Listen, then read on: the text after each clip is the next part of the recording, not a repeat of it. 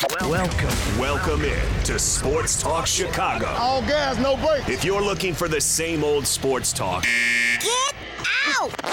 You've come to the wrong place. Hey, we ain't come this far just to come this far, you hear me?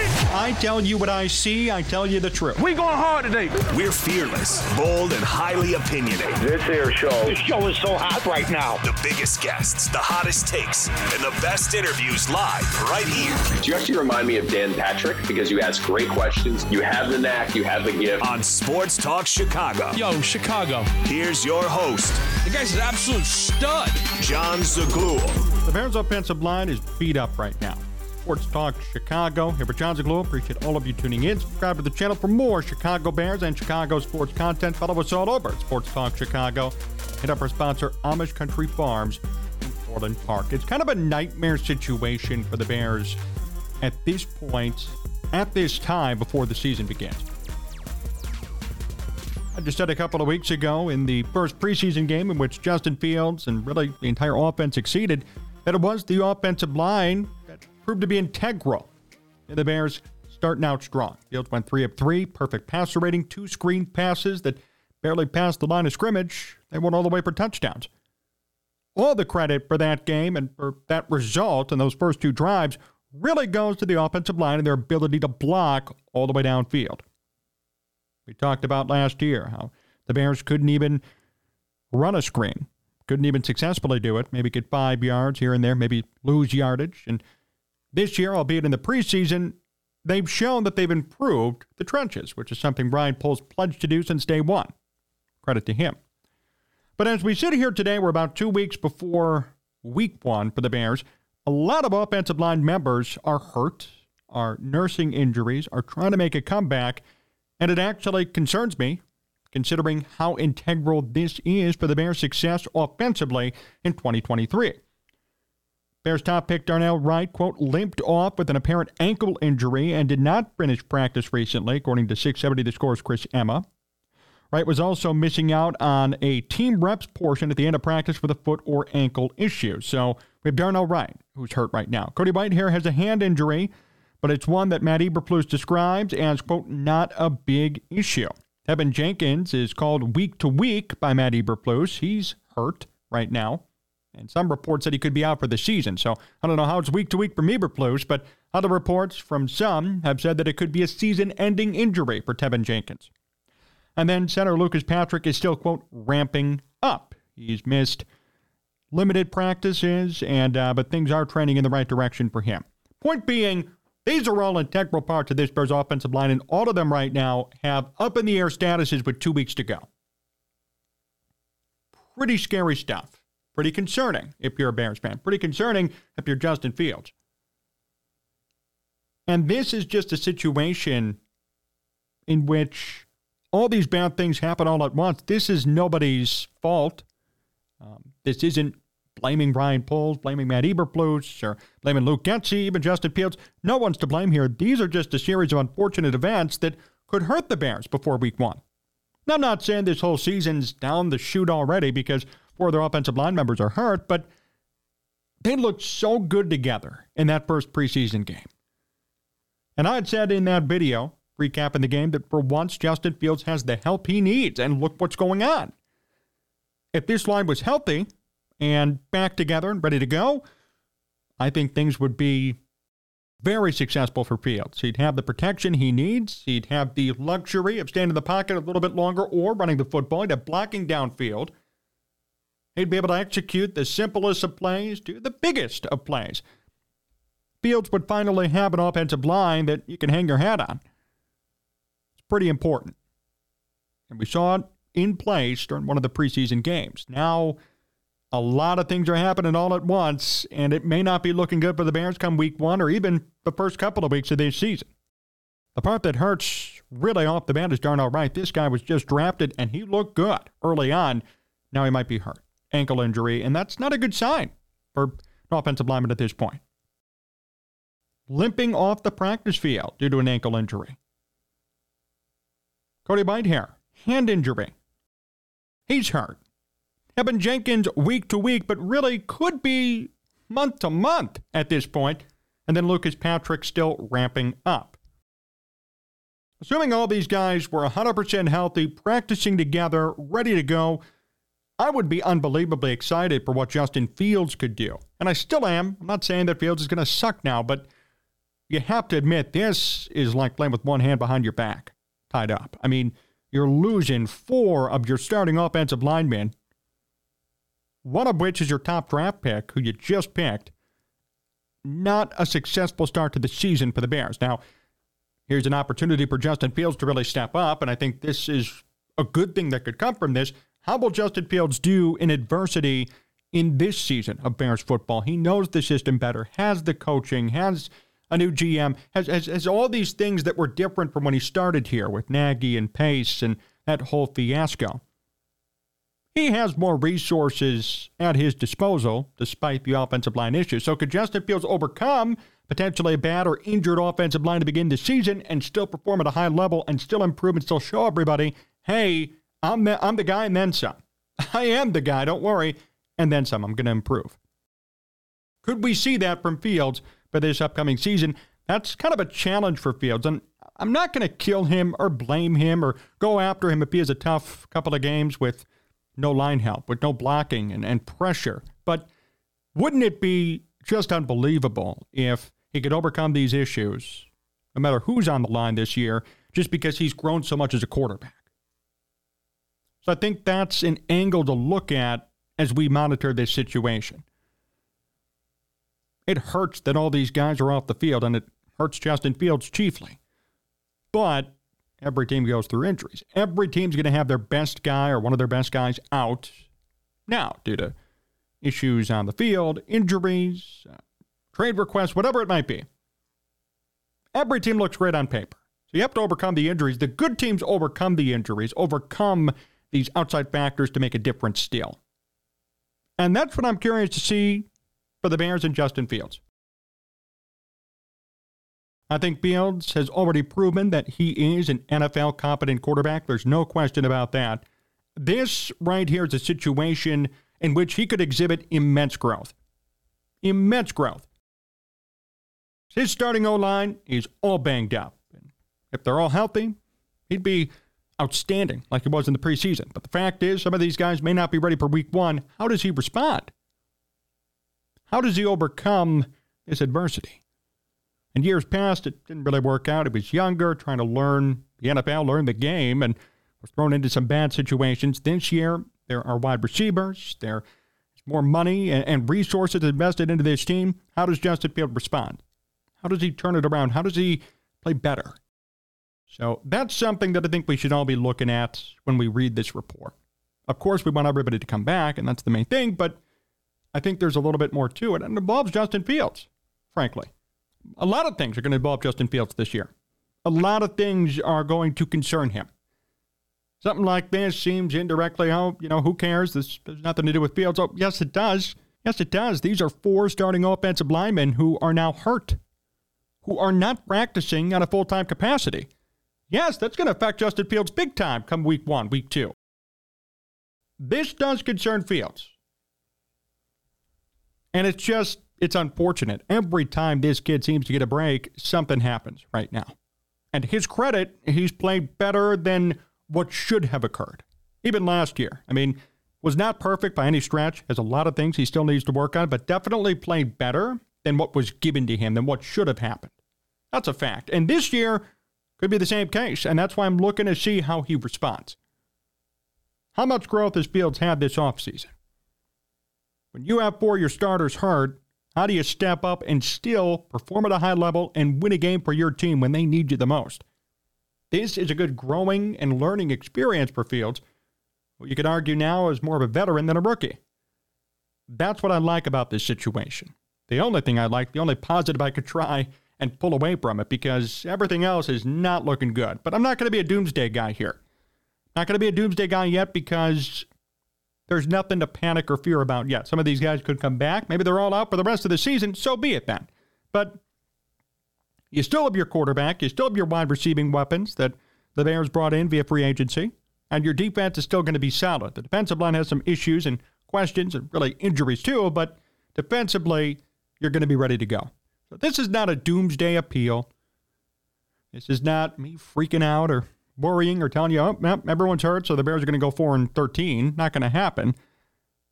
But it's just an observation and a reality more than anything. It's a reality. And it's something we're going to have to keep in mind in regards to evaluating Fields. I'm not saying his job is on the line, but just in terms of how much better did he get from last year to this year?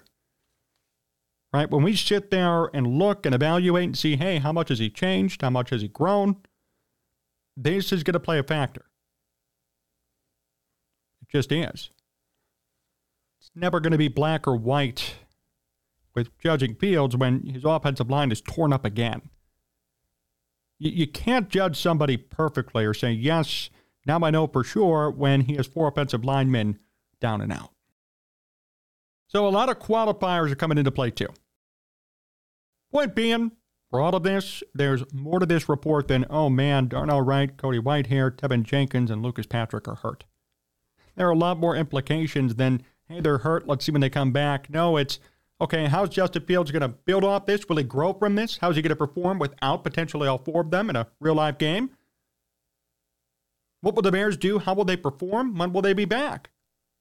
And how could we evaluate Justin Fields knowing that 4 of his offensive linemen are hurt? A lot of questions. A lot of things we're going to be looking forward to here.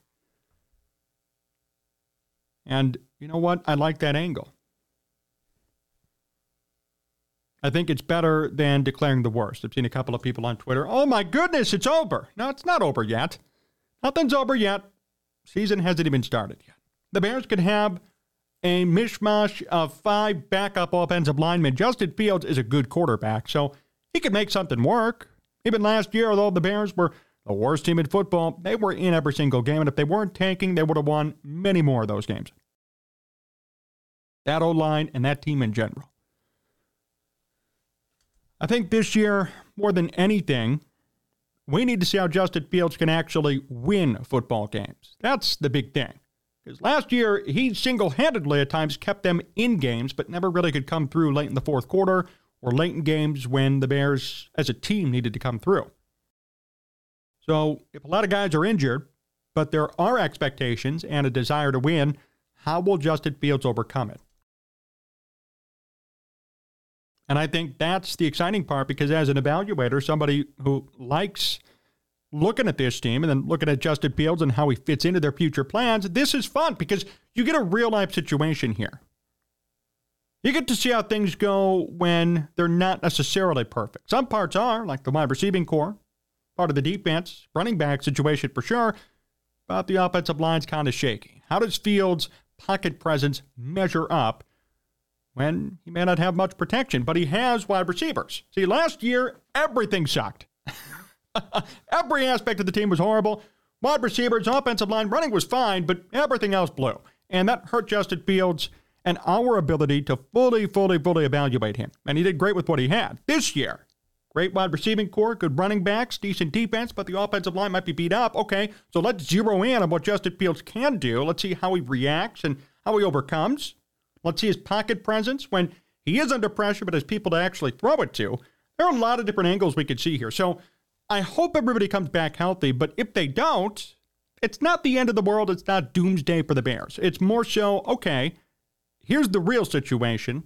How could we evaluate what they do? How could we evaluate their results and their performances week to week, knowing the offensive line is kind of beat up?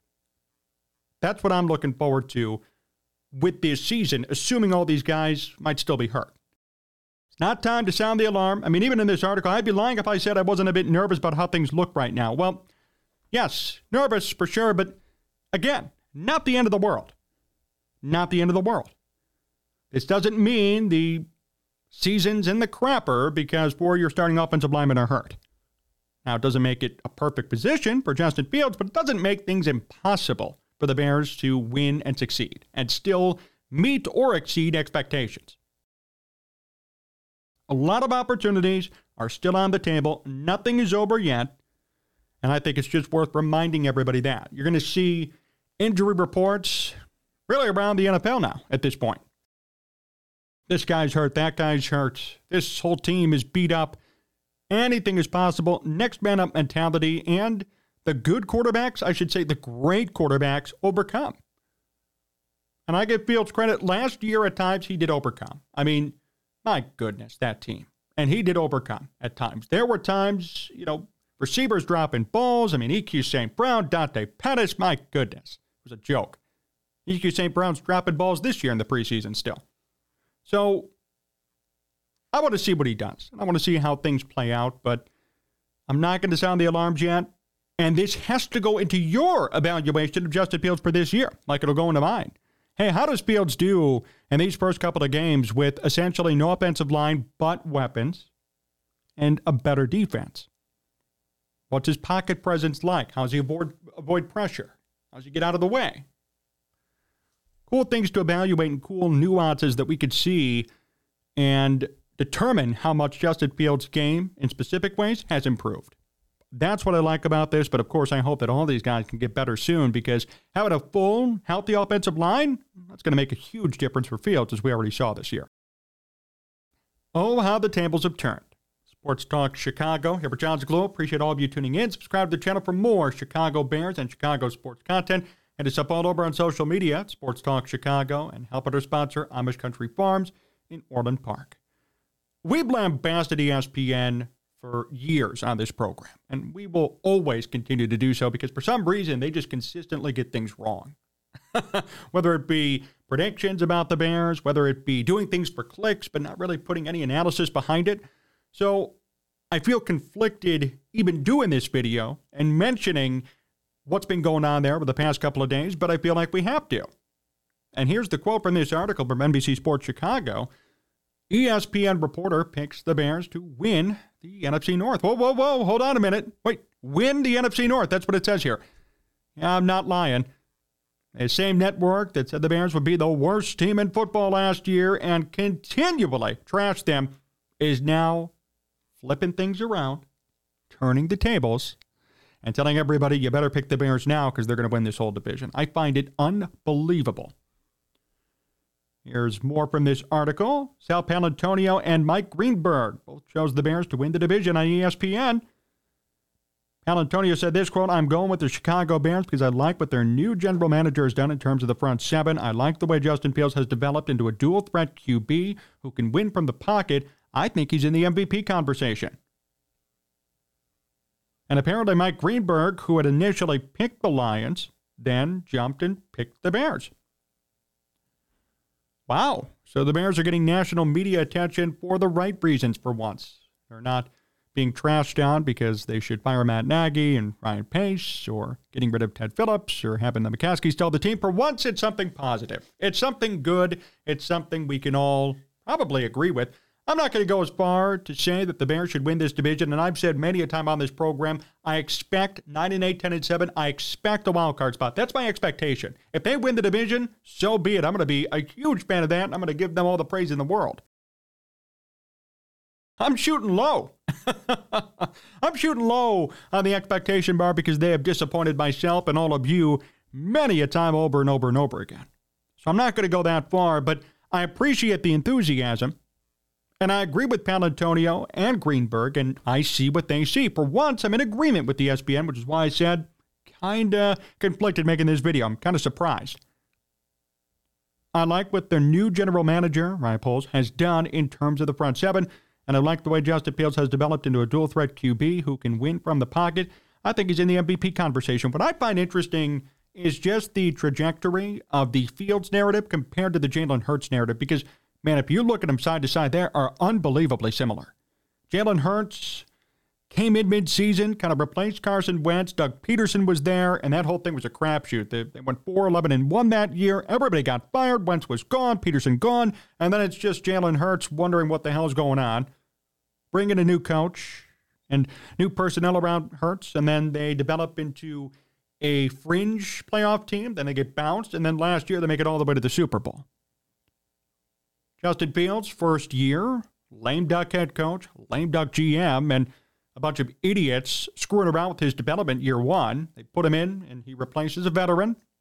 The whole thing goes horribly. Everybody gets fired. Fields is retained. New head coach, new GM. Last year tanking. This year now all of a sudden we're talking about MVP conversations, winning divisions, maybe even something more. I just find it so interesting how similar their paths are and were. I find it unbelievably interesting and fascinating. I don't think there's enough mentioned or said about the similarities between them two. And I know it's not necessarily a out-of-the-box idea. Maybe that's why no one talks about it. But really, when you break it down and look at narratives and look at opinions and talking heads and the headlines and the storylines that were going on for Jalen Hurts and how he started, and then Justin Fields and how he started, and where they both are today, they are unbelievably similar. Do with that information what you will, but I think this year is going to be a turning point year for the Bears, as we've said a number of times on this program. For the amount of hatred that we give them at times, there's been a lot of good that they've done, and we've acknowledged that here, and we're always going to acknowledge it. We want the Bears to win. We want them to be successful more than anything. We're just fair evaluators. We're not fanboys here. That's the difference. But Ryan Poles has spent an exorbitant amount of money on talent. He is actually investing in this team and indirectly investing in Justin Fields. By investing in this team, you're putting confidence and you're putting your faith in this QB and in this regime in general, down to the head coach, offensive coordinator, quarterback, all the stakeholders. They're all involved, and Ryan Poles is all in. Put all his poker chips into the middle of the table. He's ready, and he wants this, and he thinks he can do it with this quarterback, with this coach, with this offensive coordinator, with this team. He thinks he can do it. So the Bears put up an unbelievable amount of faith with all the money they've spent this offseason. Justin Fields has looked sharp and now has a great opportunity to be really good this year. Last year proved that he was competent, and this year has a chance to, yes, be in the MVP discussion if the Bears could win out of the game and if he plays better. The big knock with Fields, of course, is deep ball, just the amount of times he throws per game. And I'm hoping that this year he'll get more opportunities to throw the football. And I think he will. I think he's going to be more settled in this offense. He may have more protection if his O-line gets healthy by week 1, but he certainly, no matter what, has the weapons to do it. DJ Moore, Chase Claypool, Darnell Mooney's back from injury. In the backfield, you have like 5 running backs, including Fields himself. You're not going to have any problem running the football. There are opportunities for the offense to shine this year.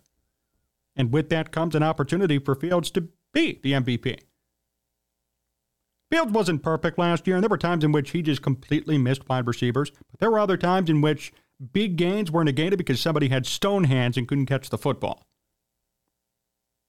I said this in the last video, and I'll keep mentioning their names at least right off the top of my head. EQ St. Brown and Dante Pettis, man. My goodness, dropping the ball too many times. Cole Kmet got better at it, but when he started too, horrible holding on to the football.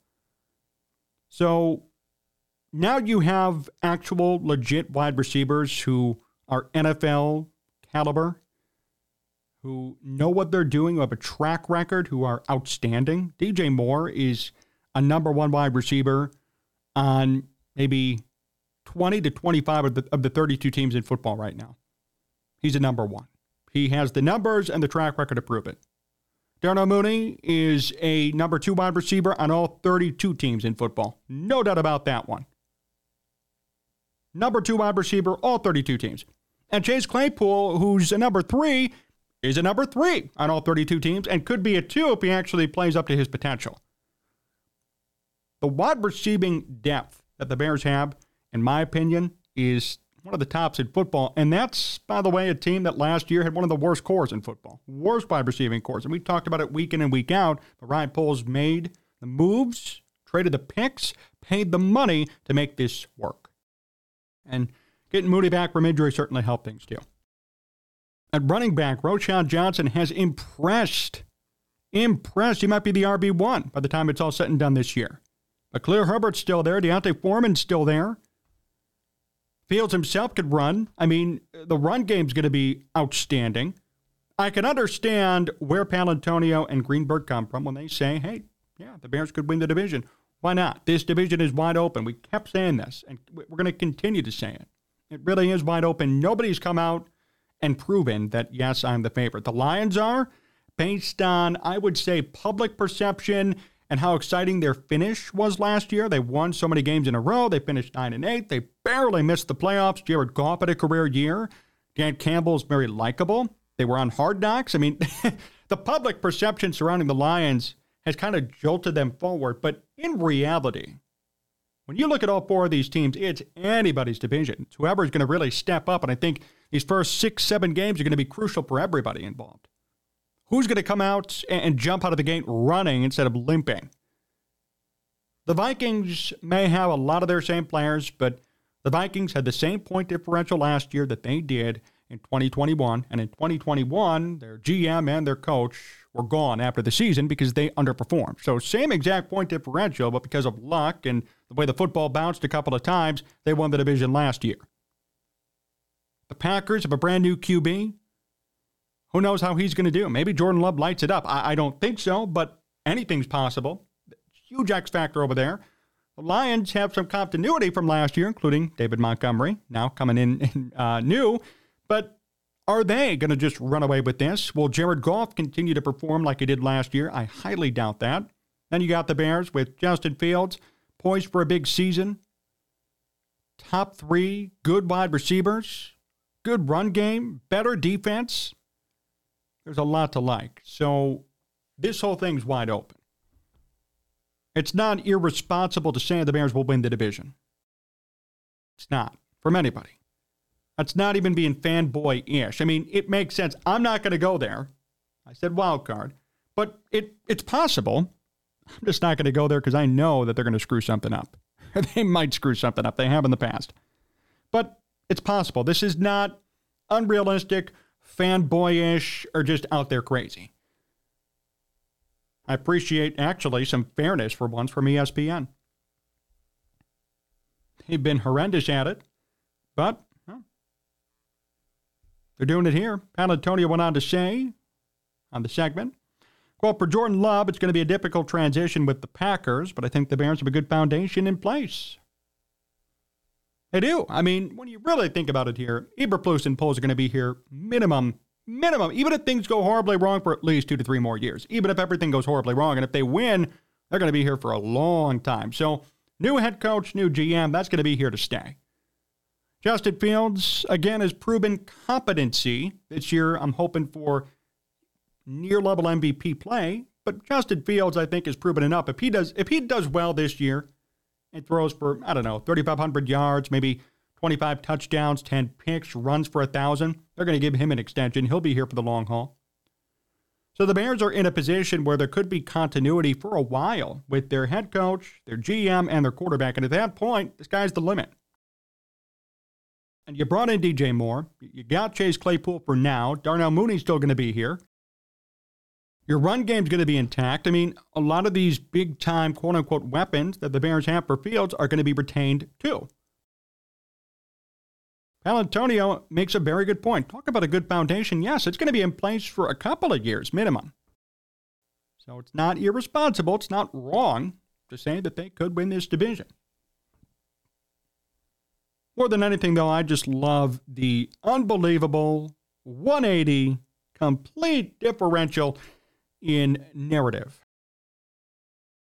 And we're probably going to talk about narratives all season long. I recall when we first started doing YouTube, we had been on the radio for a couple of years prior, all the narrative shifting around Mitchell Trubisky. Man, I wish I was a little bit older covering Trubisky. Like, I wish I was this age covering the whole Trubisky thing now because we'd have even more fun with it. But talk about narrative shifting and people flip-flopping and media, especially flip-flopping. So I find it interesting that we go from negative to a positive here. From Mitch, it was positive to negative, get him out of town. So I'm just wondering what the play is here long-term for the media. As a media nerd, I'm trying to see how things are going to play out moving forward. And we're going to cover all of that, too. See, this just isn't a game recap channel, where we're going to be covering the nuances of even how the media covers this team, because it is fascinating. So I guess time will tell about that. A little bit of a tangent. But nevertheless, I like this article, and I like that national media members at least are recognizing, hey, something's going on in Chicago, and we should take note of it. And they're 100% right. I don't know for sure how things are going to play out, but I could tell you this, the expectation bar's moved up even more. See, everybody said in the offseason, hey, this is just kind of a transition year. Maybe the Bears will go 7-10. They're going to be a little bit better, but next year is going to be the big year. No. We got people in the national media picking them to win the division. I said wild card too. We have people in the media in general expecting greatness out of them this year. Fans are feeling the same way. So let's not downgrade our expectations. Let's not think, okay, they need to give them time. There's no time to be given. Ryan Poole spent a ton of money this offseason. Weapons are here. Fields is going to be ready and primed for a breakout. This is it. So don't let anybody else tell you otherwise. Expect good. Expect great. We have to heighten those expectations based on what's been going on, and this is a great example here from ESPN as to why we should do it too. Na na na na, na na na na, hey hey hey, goodbye, Kenny Williams and Rick Hahn. Hi everybody, welcome into Sports Talk Chicago. Appreciate all of you tuning in. Subscribe to the channel for more Chicago Bears and Chicago sports, Chicago White Sox content. And stick with us all over on social media at Sports Talk Chicago. Help out our sponsor, too, Amish Country Farms. It's official. Goodbye. Farewell. Don't ever come back. Good riddance. Kenny Williams and Rick Hahn. And it's so timely. Talked about this with John off the air. We just did a video this past week on the report that came out from Bob Nightingale indicating that the White Sox were having internal conversations about making changes and making things different. And now we sit here today after I emphatically said, don't fire Pedro Grifol. We have more news on that coming up. But Kenny Williams and Rick Hahn are fired. And I want to read you this statement from Jerry Reinsdorf, everybody's best friend. Well, this is an incredibly difficult decision for me to make because they are both talented individuals with long-term relationships at the White Sox. Ken is like a son to me. I will always consider him a member of my family. I want to personally thank Ken and Rick for all they have done for the Chicago White Sox, winning the 2005 World Series. That's the only thing they've ever done. And reaching the postseason multiple times during their 10 years. Yeah, who cares because they haven't won anything. Well, we have enjoyed successes as an organization, and we're optimistic heading into the competitive window of this rebuild. Oh, wow.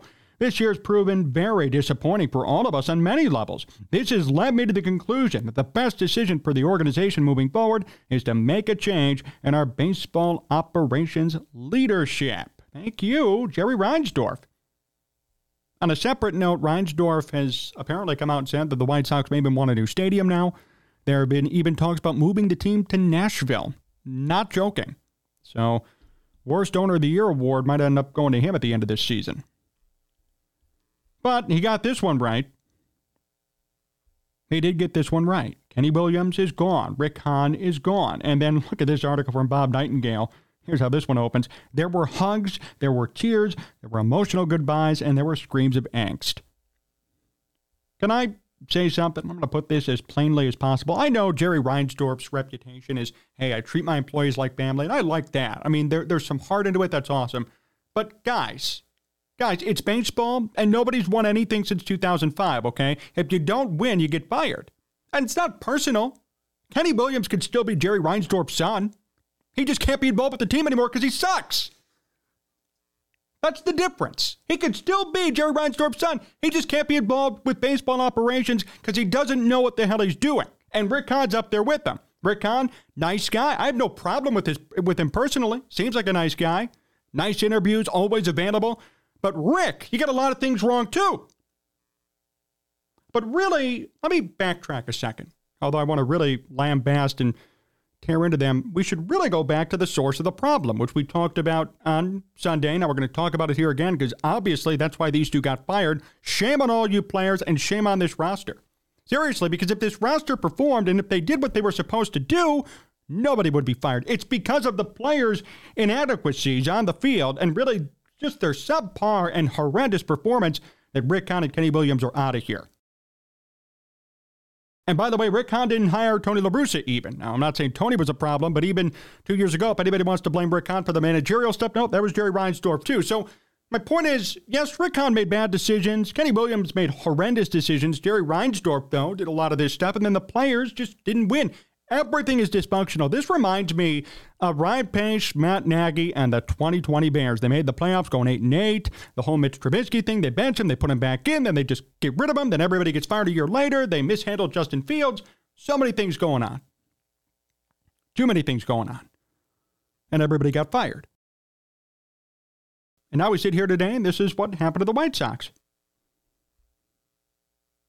Even Kenny Williams said that. He said, this is what happens. He said, quote, we didn't get the job done. I'm grateful for the time Jerry Reinsdorf gave me to try and bring another championship to Chicago. I failed him. This is what happens.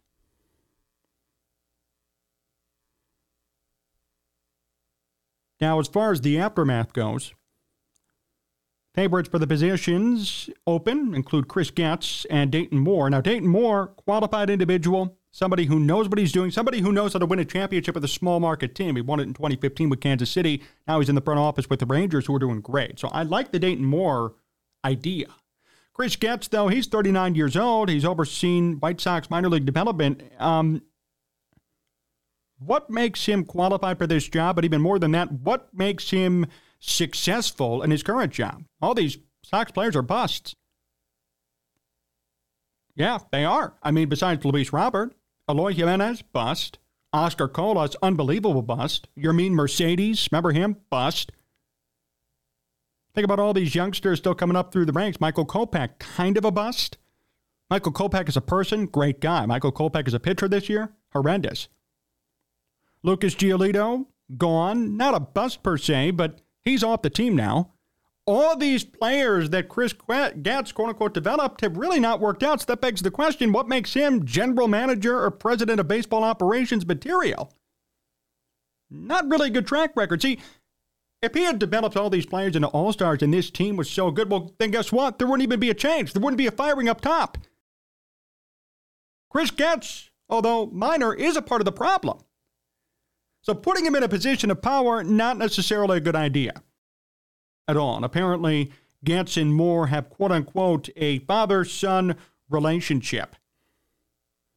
I don't know what the hell that means. I mean, you always get those weird things, right? Like, during the NFL Combine or during things like this, you always hear those weird terms, father-son relationship. They have a good relationship, blah, blah, blah. It's all just talk. I don't want to hear that. Are they going to actually get the job done? Are they going to win or not? And my guess is Dayton Moore, I have no problem with. Chris Getz, I don't know. Not sold on him at all. Now, here's the key part, and thank you, White Sox, for apparently listening to my video on Sunday. Pedro Grifol is safe, officials say, at least for now. He's in the first year of a 3-year contract, and while White Sox players have complained publicly about lack of discipline and leadership, the front office is not blaming Grifol for their 49-77 record. He is not to blame. Thank you, Jerry. You got that one right. He is not to blame. And I put out a video about this, people killing me all over Twitter. Tell me how Pedro Grifol is to blame for this crap. It's not his fault that Tim Anderson just sucks now. It's not his fault that any of these players are not getting it done. Okay? No way. My goodness. He inherited this team. And last year they were 500. What, do you expect him to turn them around and win 100 games this year with the same roster? No. Oh, my goodness, people. I mean, look at this graphic I see here. White Sox pitchers before and after. Lance Lynch, 6.47 ERA, got traded, 1.44 ERA. Ronaldo Lopez, 4.29 ERA with the White Sox, gets traded, 1.86 ERA. Keenan Middleton, Sox, 3.96 ERA, 1.04 with the Yankees after being traded. Does that sound like a managerial problem or a pitching coach problem? I'm not saying Pedro Grifol is just unbelievably and 100% blameless, but there's probably 5% blame on him. I mean, not even close. And the White Sox are making the right move here. Here's the weird part, though, and I'm sure everybody will get a kick out of this, including myself. Grifol is scheduled to meet with Jerry Reinsdorf and Tony La Russa. Whoa. Who is back working as a White Sox consultant. I'm laughing. La Russa resigned as manager after last season to deal with lengthy cancer treatments, but he's been medically cleared to work again and recently scouted the White Sox minor league system. Grifol is expected to be asked what went wrong this year, how he plans to fix it, and what personnel changes are needed. Okay. You all know I've always supported Tony. And I did up until he got quote-unquote fired. But I don't support this. I have unbelievable respect for La Russa as a manager, as a Hall of Famer, because he is in the Hall of Fame and you can never get him out of there. He's in. He's one of the greatest managers in baseball history. But keyword manager and keyword old news. This is like if the Bears brought back Mitch Trubisky like this year as a backup quarterback. Although I enjoy it, although I would love this story, it's just, hey guys, old news, let's move on.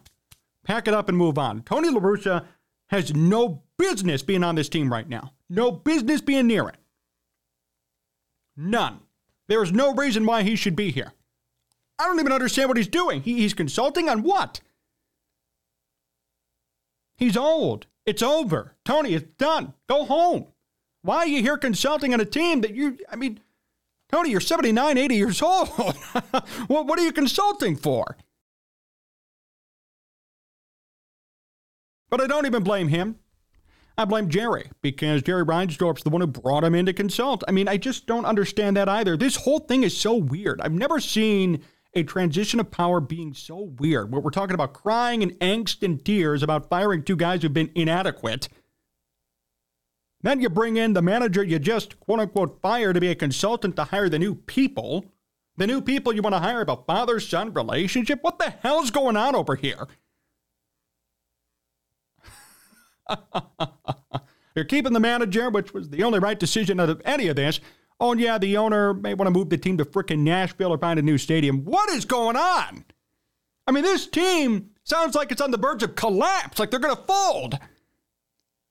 Like in the 1900s when the Federal League folded and all these old baseball teams just folded because they had no money and no leadership and nothing. That's what it sounds like right now. They're just going to fold tomorrow. You're bringing back the manager you fired to consult on hiring somebody new in the front office, not a manager. And you're talking about moving stadiums. You're talking about moving to frickin' Nashville. All right, then. What the hell is going on here? I don't know if anybody else, maybe you could. I've never seen something so weird happening with a baseball team going through a transition of power. With a professional sports team going through a transition of power. Maybe even with, dare I say, even the United States of America doing a transition of power. I mean, my goodness. Seriously. You bring back the old guy who just got fired, and these two guys got fired. There were tears, and then did you want to move the team to Nashville or move to a different stadium outside of the south side of Chicago? What? Jerry, my goodness. What's going on over there? Relax, my friend. First things first, you need a GM and a president of baseball ops immediately. Secondly, you need to get new players and find out what the hell went wrong this year. New players across the board. Then we could talk about moving and stadium and all this other stuff, but that all means nothing right now. First things first, let's get all this stuff done. Let's make this team competitive again before we talk about moving around and doing certain things. See, the Bears were smart. They've been talking about moving, but they were good in 2018, then they kind of hit a rut now. Justin Fields, exciting stuff. Okay, we're going to move. Good idea. Good branding exercise. You don't link to the media, Jerry, that you're trying to move and then move either out of the city of Chicago city limits or move to frickin' Nashville and your team's in the crapper. This is like the lowest point for the White Sox, I would argue, in the past 10, 15 years. And even firing Robin Ventura or, firing Rick Renteria, bringing in Tony, that does not compare to this. This is a mid-season firing of essentially your entire front office. Nothing compares to this. I don't know what is going on over there. Can't be just me. I mean, you guys, you got to admit it, right? Like, this is weird. Even the Cubs, for, being the lovable losers, the bleacher bums, they didn't go through this when the whole Tribune sale happened and then, the Theo and the Ricketts bought the team and Theo and Jed were hired. It wasn't even this weird. It was a little bit weird. There were snags in the process. The Tribune was being weird about it, but it ended up being done. This is just pure madness and chaos. I've been trying so hard to keep up with this story, and every time I refresh my Twitter, something new pops up. There's a new wrinkle to this thing. Oh, Tony is back. Oh, he's back? How? Oh, he's a consultant. Wait, what? Where'd that come from? Oh, they both got fired mid-season, but Pedro might be safe. No, he's not safe. Now he is safe, because that's what happened. It was, oh, he's not safe. Now he is. Oh, Jerry wants to move to Nashville. What? Oh, my goodness. Funniest thing in the world. Sox fans, I feel for you. I mean, I'm laughing at your expense, I guess, because at the end of the day, I feel for you. What the hell's going on here? I mean, I don't even know what's going to happen. I don't know how this is all going to go. I hope for the best. I think Dayton Moore coming in is great. I think Chris Getz is a stretch, and really, he has no credentials to do it. They made the right decision in keeping Pedro Grifol because he did nothing wrong. The firings were justified. Don't move either. Don't even think about moving your stadium. Why move? For what? If you're going to move your stadium, maybe, I guess, but don't move to Nashville, Jerry. Don't move this team to Nashville. The White Sox are such a storied franchise, just like the Cubs are. I mean, the White Sox were around in the 1800s, just like the Cubs were. You're going to move them after all this time, after this storied history that they've put together and accomplished in Chicagoland. You're going to move them to frickin' Nashville? Oh, my goodness. Don't do that, please. It's like if the Cubs were to move. Same thing. They're never moving. And the White Sox shouldn't either. They have such a dedicated fan base around here. You're going to lose that. And I don't think you're going to gain it in Nashville. Or match it in Nashville. So though Nashville is warm all year round, a nice area, all the fun stuff, you can't match the passion of a Chicago sports fan, especially when it comes to their baseball team that they love. You're not going to be able to do it. So this team is in shambles, and Sox fans, I don't have much comfort to give you, but if you want to rant with me and feel horrible with me, you could comment, and we'll read all those next time we go on the air. And I'll interact with you live also on Twitter and wherever you are. Because this video is going to go out, we could talk about it, but this is beyond horrible. This is the disaster, doomsday scenario that we all expected to kind of happen. The problem is when there is a doomsday or disaster, you look to see, okay, what's the emergency plan? What are we supposed to do? Something bad happens, how do we fix it? What do we do to control the damage and move forward and get back on our feet ASAP? For the White Sox, they have no plan. There is no emergency plan. There is no, okay, I know what to do when things get bad. There's nothing. And that's why it's scary, and that's why all this stuff that's happening is unbelievably unprecedented. Thanks for watching today's show here on Sports Talk Chicago. Appreciate all of you tuning in. Thank you to all of you. Follow us all over at Sports Talk Chicago on social. Hit up our sponsor, Amish Country Farms. Big thank you to John Meadows as well for directing and producing. And subscribe to the channel if you liked this rant and other rants right here. So long, everyone.